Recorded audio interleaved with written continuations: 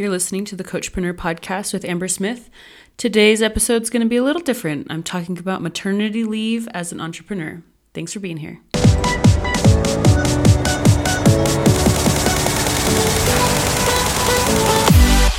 Coaches like us start our businesses from scratch.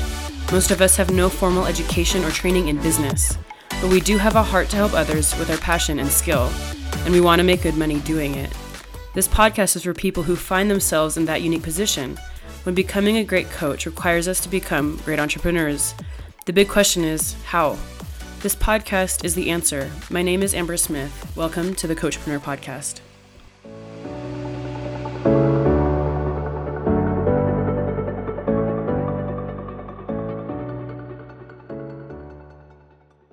Hey you guys, welcome back to another episode. It'll be interesting to see where this episode goes.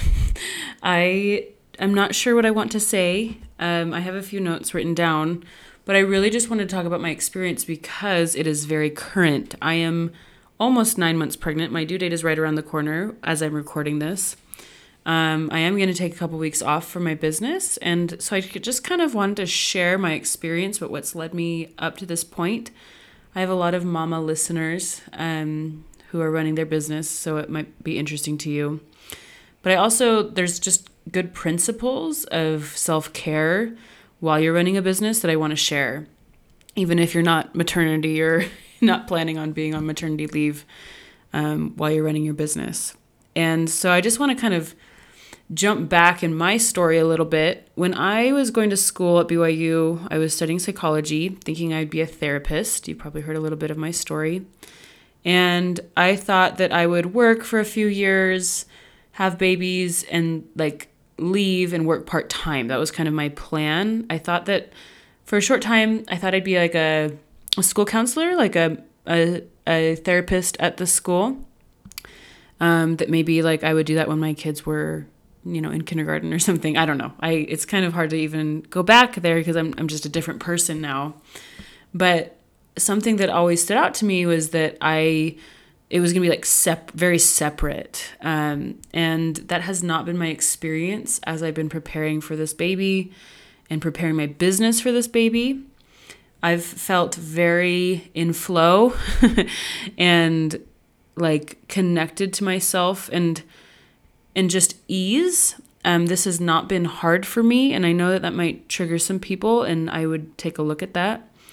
I don't run my business in a hustly way. I do work. I do definitely spend time creating content, coaching my clients, thinking about my business, working on my business, answering questions, marketing, all the things, right? I definitely work, but I don't think of it as hard. I don't think of it as hard work. And so that was something that was really important to me as I planned to take a little leave and just to transition into having 3 girls at home with me, having a newborn.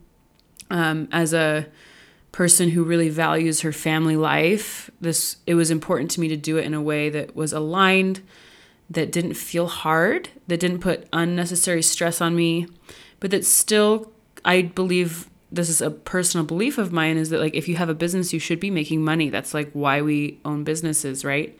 And so I still wanted to create a profit.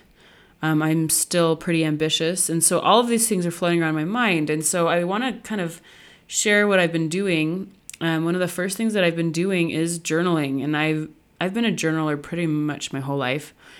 And so this isn't something new. It's just, it kind of changed. I really dove into what I was feeling that day and really being in tune with what I was thinking about, my intuition, my mother's intuition, because as a woman, a lot is connected for me. It's not just black and white. I think about business from 9 a.m. to 11 a.m. and then I'm a mom from 11 a.m. to 3 p.m. That's not how I roll. So a lot of my thoughts are intertwined. And so, I work on my money beliefs and my client beliefs every day. That's something that I write down. But I noticed that it was just more natural, I wasn't forcing it, and that felt really good. And so I kind of rode the wave of my hormones or my or maybe my natural self, I don't know. And I journaled, and I would ask myself really good questions. Like, if I already was running a business with a newborn and everything went perfectly, I use that word and laugh, but you know what I mean. Perfectly, what would I be experiencing? Or if I could have both, this is an important thing. If I could have both the family life and the business I wanted, what would I have? What would my results be? And this led me to still taking action right up until I'm still recording podcasts. I just signed some clients. Like, things are happening. I'm still running my mastermind, which maybe I haven't talked about on this podcast, and I should. I have a mastermind, and it's been amazing, and it's full of women who get it, and who, a lot of them are mamas, and so the maternity thing I feel really supported in. And so anyway, I'm on a tangent, but what I really want to get to is that, like, I slowed way down and asked myself what I really wanted this season to look like. Because as I was considering it, like, I was like, maybe I don't sign any clients. Maybe I don't work with anyone. And maybe I don't know, maybe I take 3 months off of my business. And that just didn't feel right to me. And I think it's because I'm just very entrepreneurial. And I can see that I can create the life and business that I want, and I can choose what I want. And so I'm only taking a minimal amount of clients, and I am excited to just ease my way back into things. I've already taken it slow because I do enjoy being a full-time mom. And so those kinds of systems are already set in place. I don't take on a lot of clients. I try to leverage my time with the mastermind. I take it easy. I believe time is abundant, and I don't rush things, and I allow a lot. I allow a lot of things in my life, which basically means I don't resist what is. I love Eckhart Tolle. If you're not familiar with his work, he teaches a lot about being present and being unresistant, I guess, and allowing what is. And that has served me so well in my business and in my motherhood. If you've ever jumped on a consult with me, you know I do not do high pressure sales, because I just deeply believe that the client can make the decision without pressure from me, and I allow whatever answer. I'm unattached to the results.